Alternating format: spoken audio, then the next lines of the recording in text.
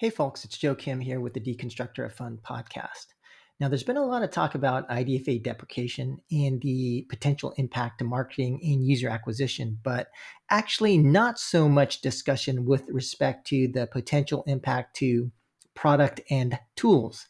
And so, with us to talk about that latter aspect, we have both Andre Cohen, who is currently the head of data science at Tilting Point, and Nicholas Harriger, who is the founder of 8-Bit Coaching. Now, both Andre and Nicholas, prior to their current roles, actually had founded a company that was developing sales and live ops tools called Gondola. Gondola was acquired by Tilting Point, so they are in a unique position to speak in terms of some of these potential implications. So if you're interested in that, we have a pretty interesting conversation coming up. So after this commercial break, we will go right into that discussion. So stay tuned. I think what's become clearer, certainly in the last few years as competition in the game industry has really stepped up, is that there's a fundamental difference between a great game and a great game business. You know, you could be super lucky, your game is an instant hit, it's resonating with users, but for when that's not the case, or even when you just want to take your game growth to the next level, that's where we come in.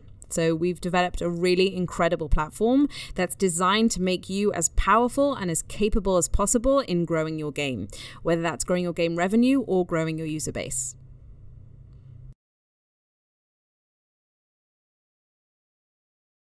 Folks, most mobile advertisers are increasingly aware of the dangers of app install fraud. In fact, global financial exposure to app install fraud in the first half of 2020 was 1.6 billion. And even though the mobile ad industry has grown exponentially to defend itself properly against ad fraud, the potential amount of damage is still extremely high, and fraudsters will always want a piece of that pie. Now, fraud methods are constantly evolving and adapting to solutions in the market. Still, staying protected and applying sophisticated anti-fraud solutions are very much a necessity for all marketers. As you all know, our good partner AppsFlyer offers super robust fraud protection, making sure you're not paying for that bogus traffic. AppsFlyer is also perhaps the best attribution platform on mobile, a true foundation for your marketing tech stack, giving you all the tools to drive that marketing success. And listen, it's not only us here at Deconstructor of Fun raving about AppsFlyer. Playrix, Tencent, Playtika, Square Enix, Huge Games, all of these companies and many more are using AppsFlyer to boost their business. So go to appsflyer.com and get yourself attribution and fraud protection you can trust. The focus of our discussion today will be a few things. One, kind of the summary of IDFA deprecation, what it means to the industry. Two, implications to the value chain. And then we'll go into more depth around the product and tools impact. And again, speaking on this, we have Nicholas and Andre. But just to kind of tee up the conversation in terms of like why you guys are actually really great guys to talk about IDFA deprecation impact on product and tools. Nicholas or Andre, could you guys talk about what was Gondola and what was the service doing?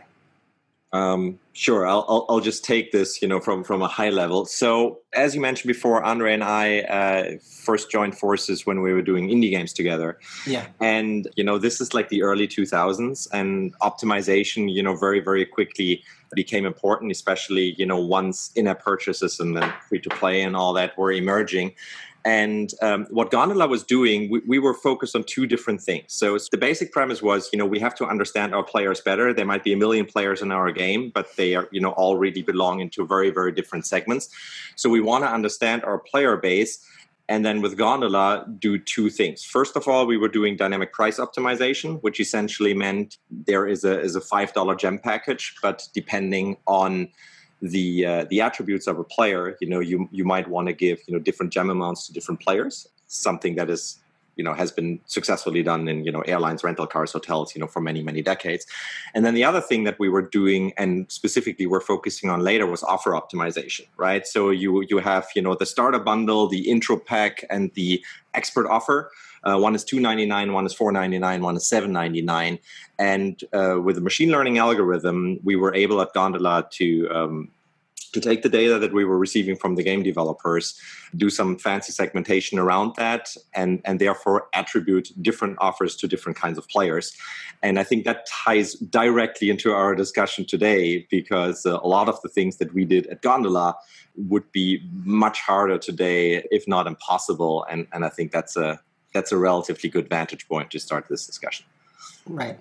And so just to get some of the product folks up to speed, I mean, if you're a marketer, if you're in UA, you talk about IDFA deprecation literally like every day. There's conversations that happen just essentially on a daily basis, literally. But for the product people and maybe executives, can you guys talk about how the business impact of IDFA deprecation, just to get those folks kind of caught up? Yeah, absolutely. So I think once again, I'm going to take this, from the more business point of view, right. And then Andre can, go deep with us on the technicalities a little later.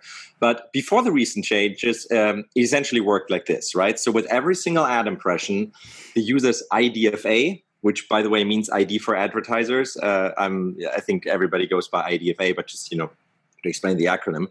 So the IDFA was recorded by the developer and or the MMP, so the mobile measurement partner. So now if the user clicked on the ad and afterward installed and ran the game, the IDFA of the user would be sent back to the developer and the MMP. So that way the MMP was able to create a perfect link between the ad campaign and how that generated each paid install for the game. And that's obviously very, very valuable information, because you can see where you spent your money and what the impact is, and then you can replicate and do more of that. After the initial iOS 4 announcement, 14, it became clear that the IDFA in its current form would not continue to exist, but it would rather require an explicit permission from the user. So instead of an opt-out that we had all these years before, and that opt-out was buried somewhere deep in your settings, it will now be an opt-in. And I think we've all seen the markups by now with that native iOS prompt reading, and I'm quoting here, app X, whatever the name of the app is, would like permission to track you across apps and websites owned by other companies. Your data will be used to deliver personalized ads to you. And then the options you're faced with is allow tracking or ask app not to track. Now, we all don't have hard numbers on that, but just like on this message and the options that you will be given, I think the likely result will be that 90%, if not more, of the users will opt out. So if that's the case, the IDFA is essentially dead as a data point. And so the question is, where do we go from here? Right. And maybe I could also just try to simplify it for some people, because I know it's a little bit difficult to understand for some folks, especially, the dumb executive types, but like myself. But basically, so you have an app, you have an install, and then you're trying to figure out, where does this install come from? Was it an organic? And if you're running like multiple ad campaigns across multiple channels, you're like, well, was this from this Facebook campaign? Was this from this Google thing? Was this from something else? And so if you don't know where this install is coming from because you can identify it, then you're basically shooting in the dark. So that's kind of the importance of that. And then to your point about the opt-in. So now you have to say explicitly, yes, I want to be tracked. And I think there have been a number of studies, but very sketchy. So if you see some of the studies out there that, the opt-in is 50% or whatever, I would say once you look under the hood, it's like, wow, this is a very sketchy study. So I think the safe conclusion, at least for the moment, is to really assume probably something like 10 to 20% is my personal opinion. But go ahead. I would say at best. I mean, honestly, I was just reading it to you. If you see this on your screen, it sounds like spyware. It just sounds bad, right? And it's just like, what's the benefit? I don't want personalized ads. And I think people will just opt out. But to the point you were just making, about the user acquisition, I mean, this is obviously what will be heavily affected. And I think a way to think about it is that you just lose the causality chain, right? You lose the chain that you had before, very reliably established between different campaigns. Different campaigns can just mean, different kind of visuals, right? You run 5 different, video ads and you want to figure out which one is the best, and the actual install. And so in some ways, this this throws us like over 100 years back. There's this marketing pioneer, I think his name was John Wanamaker.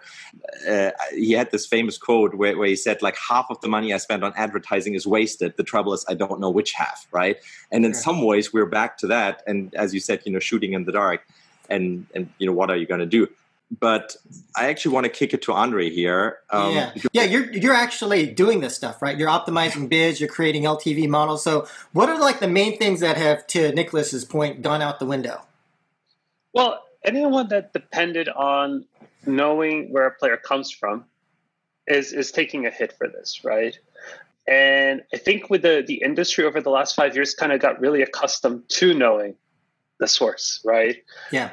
Like when we started at Gondola, we didn't even really participate in MMP discussions. And then it took a while to figure out how it worked.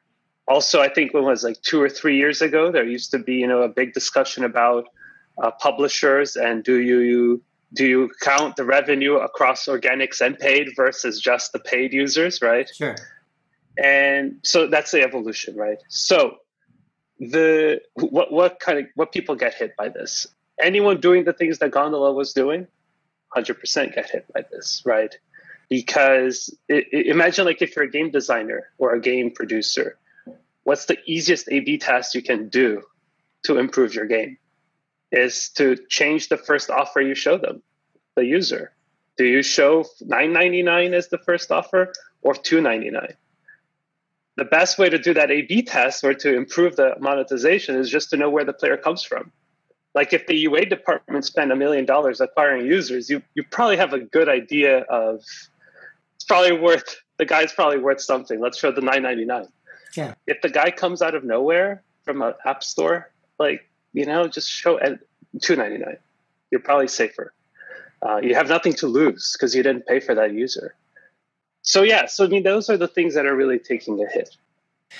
The other big thing that people talk about is that ad revenue, because of the lack of targeting, goes down. Do you guys have a perspective on whether it's like the game companies or studios that depend on advertising, whether it's like hyper casual or idle games or other major players that are impacted by this?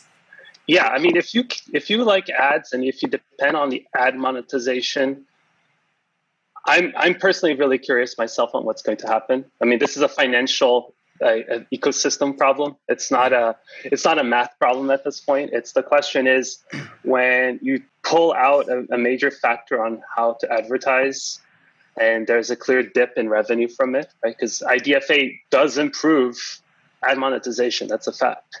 Yeah. When you remove that, will the economy of ads normalize itself again, back down to some other thing where maybe modern iPhones get, better ad monetization than the crappy iPhone 4, back in the old days, way back in the day, when device type mattered. As far as other things, that people depend on, who knows? I mean, I think the big ones is obviously, I think the ad world.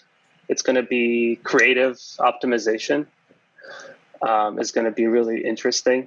Mostly because I think a lot of startups that kind of failed in the last 3 years can basically take their code out of the drawer and put it up again and be back into business.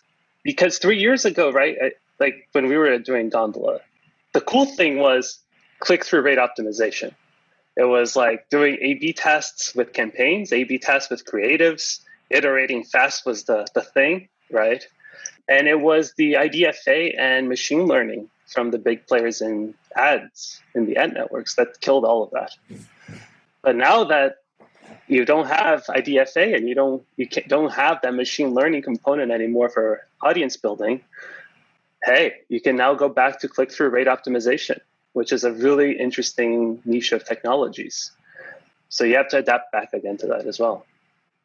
Can I add something regarding the normalization? Because I think that is something that I think is going to be very interesting to observe and where I would not really dare to make any predictions. But I think our industry is special in the way that just starting from the IDFA, so we, as you guys have illustrated, we obviously depend on it in two different ways. So on the one hand, and let's say monetization depends on it in two different ways. Revenue depends on it in two different ways. So first of all, there are all the developers out there that need for their, sophisticated, deep, long games that they need to attract, high value players, right? And the only way to get the high value players is to have a significant marketing budget and then deploy it, in the most efficient fashion in order to, get the players into your, let's not forget, free game, right? That you think, will monetize sufficiently and give you the LTV that you need in order to, keep the lights on in your company and also continue to scale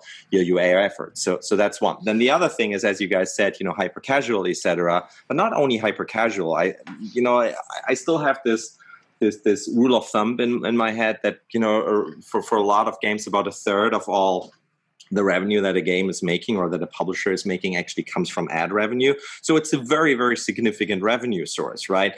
Now, what are the highest paying ads in mobile games? It's, installs for other mobile games, right? Because that's your target audience. That's what you want to go for. So as we have, described, these will not be so efficient anymore. So all of a sudden, on the one end of the spectrum, the tool to get the kind of players that I want for the kind of money that I can spend, has been made way more dull than it was before. And that, simultaneously pushes down the value of all of the ads and therefore the revenue opportunities for people that partly or heavily rely on advertising revenue. So eventually, I think for a certain amount of time, unless something magic happens, this is a little bit of a race to the bottom where it just will be pushed down, to see where's the new floor for the value, right? What is the first category still willing to spend on the kind of players that they can get now without the attribution that was in place before? And then what does that translate into, click-through ratios, impressions, and all of this, and how much money other people can make? And I think then there will be an uptick again. But what I would not dare to make any predictions on is where is that floor? Just like on average, for an ad impression, an install, etc. And B, how long it will take to reach that, because that might be, only a couple of months. It's a fast-paced business, but it might also be longer, and there will be a lot of insecurity in that very specific market. And as we all know, insecurity, usually not exactly what boosts things up. So I have no answer there, but I think it's a very curious problem. Well, just to go into a really funny angle, now that you're going all into finance and the bottom cap and everything like that, is what about Android, right? Because they are still having the same ecosystem. Yeah. So now you're going to have developers making games. All of a sudden, that's going to be the prime platform. That's going to be like the cream of the. It's like I'm getting my really fancy users on Android now. Interesting approach. Yeah, could be. Yeah, they might actually become more profitable than iOS now for once. Hey, folks, we're going to take a quick commercial break, but stay tuned. Some really deep insights coming up after our short commercial break from our sponsor, Xsolla. That's all coming up after the break. Nowhere to turn. Locked down. Danger at every corner. Dang. What game is that? Oh, I'm just reading today's news. Hey, speaking of games, are you done with yours? Yeah, we're pretty much finished. When's it coming out? I'm not sure. We have to figure out distribution, marketing, monetization, all that stuff. Have you checked out Xsolla? Wait, X-what-a? Xsolla. They're the trusted video game business engine, and they can help you with all that and much more. Get details at www.xsolla.com. That's XSOLLA.com. You just heard from our sponsor, Xsolla, the trusted video game business engine. But now we're back, so let's get back to the conversation, starting right now. But if we're going to close the loop in terms of the ecosystem impact, so MMP's dire, I think, to your point, Andre, maybe some of these companies that have more specialist approaches like Bidalgo on creatives optimization, stuff like that, they might be okay, potentially, based upon what you're saying. Yeah, I mean, Bidalgo is a funny one, right? Because to some degree, they are doing and they do ad optimization and creative optimization and campaign optimization.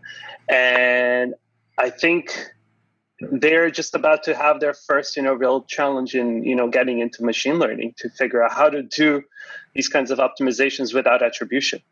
And the moment you get into it, which is, I think, the funny part, is now they are in the same boat as MMPs, right? They have to do probabilistic attribution. They won't know exactly what players come from which ads. So they're going to have to do some fancy probability, and they're going to be doing the same technologies as ROAS and LTV that everyone else is trying to do. So actually their business, which used to be really focused, is now having to tackle a much broader problem, right? It's like what's why I always find interesting about LTV companies. Like if you're doing LTV, seriously doing LTV, you're not a gaming company. I mean, that's silly. Why are you just a gaming company? LTV exists in every industry.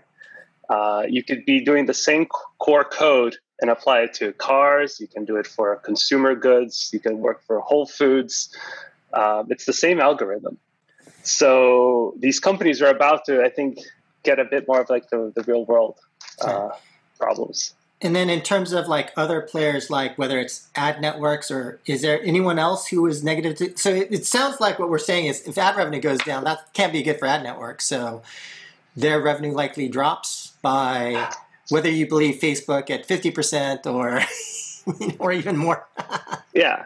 No, I mean, what's interesting, I think, is that we have to start distinguishing between Facebook, Google, and things like TikTok from the rest, right? Because they have a real advantage that the ads you place inside their own apps has a completely different profile and a completely different background of data than the ads you run through Unity, right? Even Unity is questionable because they also have a big back-end data aggregation system now.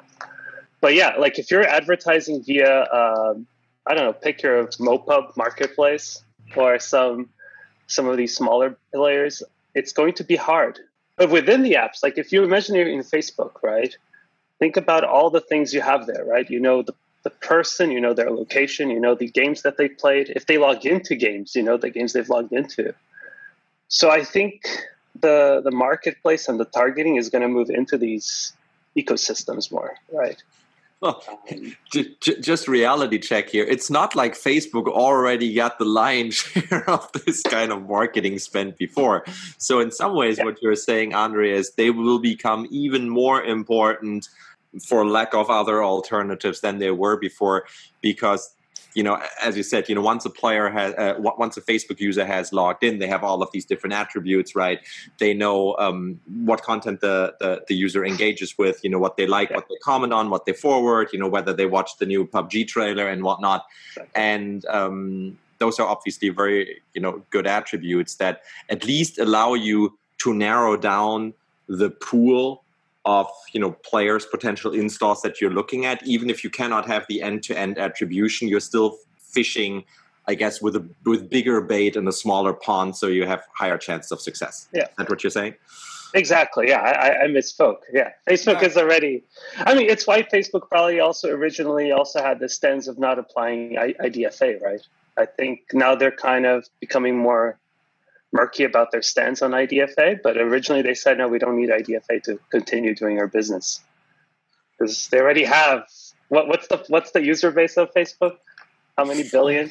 2 billion. But actually, Joe, I have a question for you. Since you are the game executive in the room here, right? You know, the one actually doing this and applying these. When you hear all of this, you know, all of these optimization tools that have historically given you, you know, at least a 10 to 20% increase in revenue, right? And obviously, you know, at NBC and Sega and Fun Plus, all of these places you've worked at, you know, you've used all of them. So they're all taking a hit. I think, you know, to what degree remains to be seen, but they're all taking a hit. So what's the monetization strategy from here forward? As a game exec, how do you compensate for this? Yeah, I mean, what are you going to do?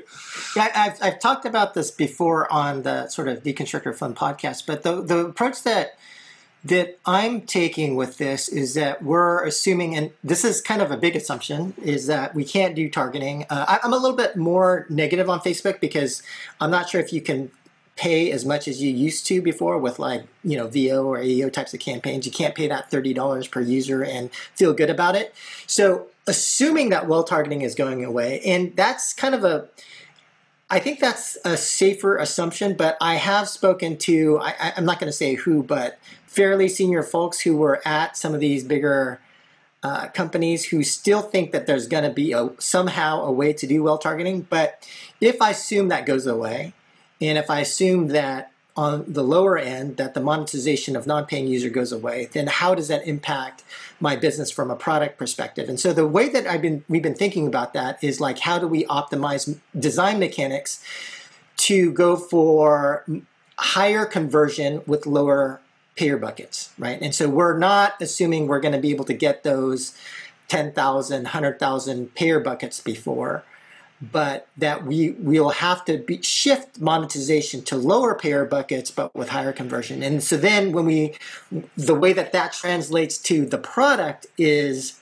okay, well, what are the mechanics, right? So then that makes things like Battle Pass, which typically has higher conversion, higher engagement, more attractive. That makes and I won't give away everything that we're doing, but that makes us think about what are the things that we can do with less information. And, to your point as well, Andre, does that mean we can't optimize against players coming into the game? Yes. We don't think we'll be able to. We know that this is a whale, so we're going to give them that $50 or $99.99 offer right away. We're not going to be able to do things like that. And so that's kind of what we're assuming. And so then we think about, well, then in terms of the tools that we create and in terms of the experience that we have for our players and the mechanics and things like that, we're kind of banking on moving more towards the middle. We're banking on trying to be more like Supercell and less like Game of War, less like,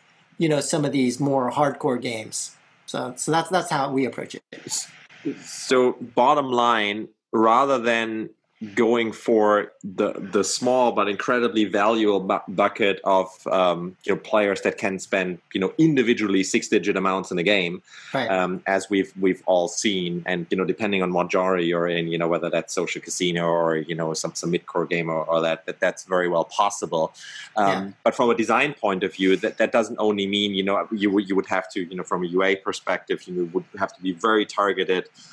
In order to justify, spending $30 or whatever on, acquiring players like these, which will not be possible anymore. But you were saying we're taking a different turn during the design phase of the game, acknowledging that will not be possible anymore. We're not going to design a game with that amount of depth right. and that amount of, well, let's just say, year-long runway for these kind of players that can, make up 80% of your revenue or something. But we're going to, spreading it wider, going for higher conversion rate, but with players that maybe only have a lifetime value of, let's say, between $5 and $50 or something. Right, and to try and optimize that, and I would actually recommend the audience to actually watch, especially the later parts of Andre's talk on player journeys. But when you think about, so if you're orienting around payer buckets, for example, right, and you're orienting around a certain payer bucket, let's say it's $300 instead of $10,000, then again, if we're talking about tools and we're talking about optimization, and again, I don't want to give away all our secrets, but when you think about that analysis of what the players do and how the players actually become a $300 payer bucket player, and then you think about the player adjacency, right? So then how do you optimize? And this is something that Andre speaks about in his talk, which I'll provide a link to. So again, I'm not to try and give everything away, but then when you map that out, and then how do you then provide analysis, tools, mechanics, things to then make sure that $300 bucket becomes as large as possible so that from a revenue perspective, yes, we're bringing the ARPU down, but we're increasing the conversion. Can we get revenue up? No, it's really interesting because I haven't thought nearly as much about the whole ecosystem of games as I think you, Joe, have been doing. But it's true that, hardcore games are going to have to become slightly less hardcore to be sustainable. I think that's somewhat of what you're saying, because you can't get just, the 1,000 player DAO and be a very happy company, right? You have to broaden your audience. We think so. I mean, I'm not 100%. I think no. I like where it's going. I like where this is going. And also hyper casual has to give a little more for the players and increase the value of that player a little more than just hyper casual. Just one note on that is Eric Seifert, for those who don't know him, he's like the marketing expert, but he made a point about hyper casual, which is that he thinks that Apple just doesn't like them. So regardless of whether it's this or something else, Apple's going to get rid of them from the top three, right? Yeah. So hyper casual are in 2020 are what the fart apps were in like 2013 that all just got banned from one day to another because Apple didn't like them. I think Apple gets what it wants eventually. So I wouldn't fight the trend. I try to figure out how to benefit from the trend. But one other thing that just came up and that I was thinking about was, so moving forward, how do you actually soft launch games, right? And I think this is another Joe question, because back in the day, you would create like 5 different ads. You would pick your market that is you would, I don't know, go to Australia or New Zealand or something. You had the different ads, one with the main character, one with the battlefield, one is green, one is red, one is blue. And then you would test them and see what converts. And it worked so well because you had the attribution, right? You knew exactly, going back to that chain between, what specific ad and creative, generated what kind of install. And then you would see how that player would behave. And that gave you a lot of valuable information, not only around, should I even like continue to develop this game and, get it, out of alpha and beta into launch state, but also, if I decide to launch, I already have a pretty good idea regarding my UA campaign. At least I'm in a much better spot than if I wouldn't have done this. So once again, question for the game executive here, with all this and these limitations, how are you going to guys go about it?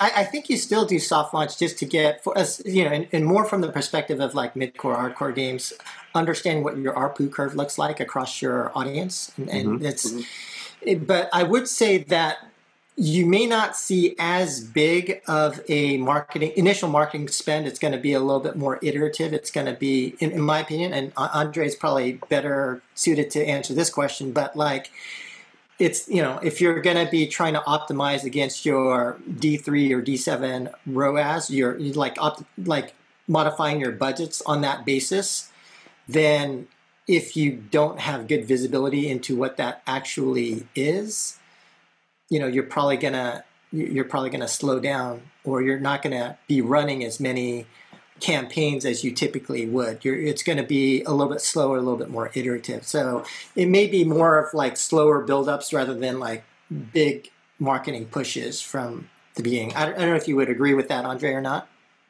Yeah, there's 2 parts to the soft launching, right, Nicholas, that you brought up. I think there used to be the click-through, optimization. Like, if you're working with IP, right? Like, do you pick?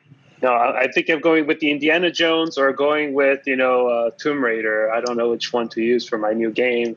Let's try in Canada and see which one people like more. That you can still do, right? You still have impressions and you still have click-throughs and ads. What you're missing is you don't have the ARPU. So going to Joe, right? Going forward, I think people are going to just separate the two out completely. You can do click-through rate optimization and figure out what IP is best or what kind of things people want. Or they want the match 3, or they're more interested in the city builder version of the game. You can do that. But then as far as inside the game, you might as well, in my opinion, just assume one ARPU curve, right? One LTV curve. Don't care about which ad comes from, who comes from what. Who cares? Because the variance and the noise, and by definition, most people are not Zynga and running big soft launches. So you might as well just assume roughly plus or minus 20%. But the click-through ratio is, in those circumstances, not that valuable. This is something that, we mainly used to worry about when it came to, monetizing our games with ad revenue. But so if I run these, 5 different campaigns, let's just say, I have the blue, the red, the yellow, and the green ad, right? And I can see, okay, great, the yellow has a higher click-through ratio. Okay, what does that tell me? That doesn't really tell me anything, whether somebody clicked, if that led to an install. That's the first disconnect. And then, but more importantly, once I have an install, there's no differentiation between the player that looked at the thing for 5 seconds, maybe he didn't even open the app, versus the one that played really deeply and, and started spending. And so, as you said, you might as well just assume one ARPU curve, but I think that takes a lot of the value of soft launching. I don't think you can get away without soft launching. Don't get me wrong. I'm just thinking, there is another, profound ecosystem impact in, the way games are made and launched that people have to get inventive with. Oh yeah, I was just gonna say, just maybe to kind of like unpack this a little bit. So soft launch in terms of like technical soft launch to get rid of all your bugs and stuff, that's probably still there. The optimization side in terms of like, figuring out how to improve features against your entire audience is, that makes sense. And then I think it's just, I would say that the part, so I think that all that exists, but like maybe the optimization around the marketing side, that part of the soft launch, that probably changes a little bit. And then to the point earlier, when you hard launch, I think that it's not going to be as strong or as big of a push. Yeah, I mean, what Nicholas was pointing out is like the thing that I worry a lot is, you can have an ad that has great conversion, but brings horrible players, right, for our poop purposes. And you can have an ad that has horrible conversion rate, but the players that do convert are super valuable. Yeah. And that speaks to, I think, live optimization. I think we're going to the era where you really do have to your point, Joe, create very different player journeys and just get used to it. Yeah, I think there was this whole thing before about having these very deceptive ads, and then that would improve your IPMs, right? And so you have great IPMs, but then on the back end, once people started tracking all the way down to the LTVs, and it's like, actually, great front end, terrible back end, this actually doesn't make sense. But now we may not have that back end picture. So, so you got to be more careful. You got to use a little bit more intuition about, okay, does this make sense or not? Yeah. All got to come back to game design.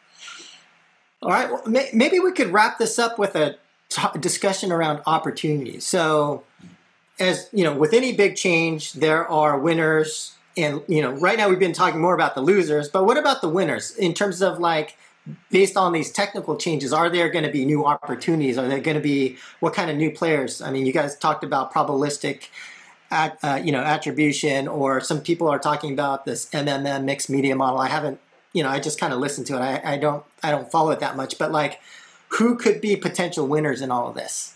Well, so I think that just to state the obvious here, when the incumbents in any market take a big hit, in the sense that they're losing their technical advantage, right? And thereby they might be, going back to the Adjust example, might also be losing some customers and all of that.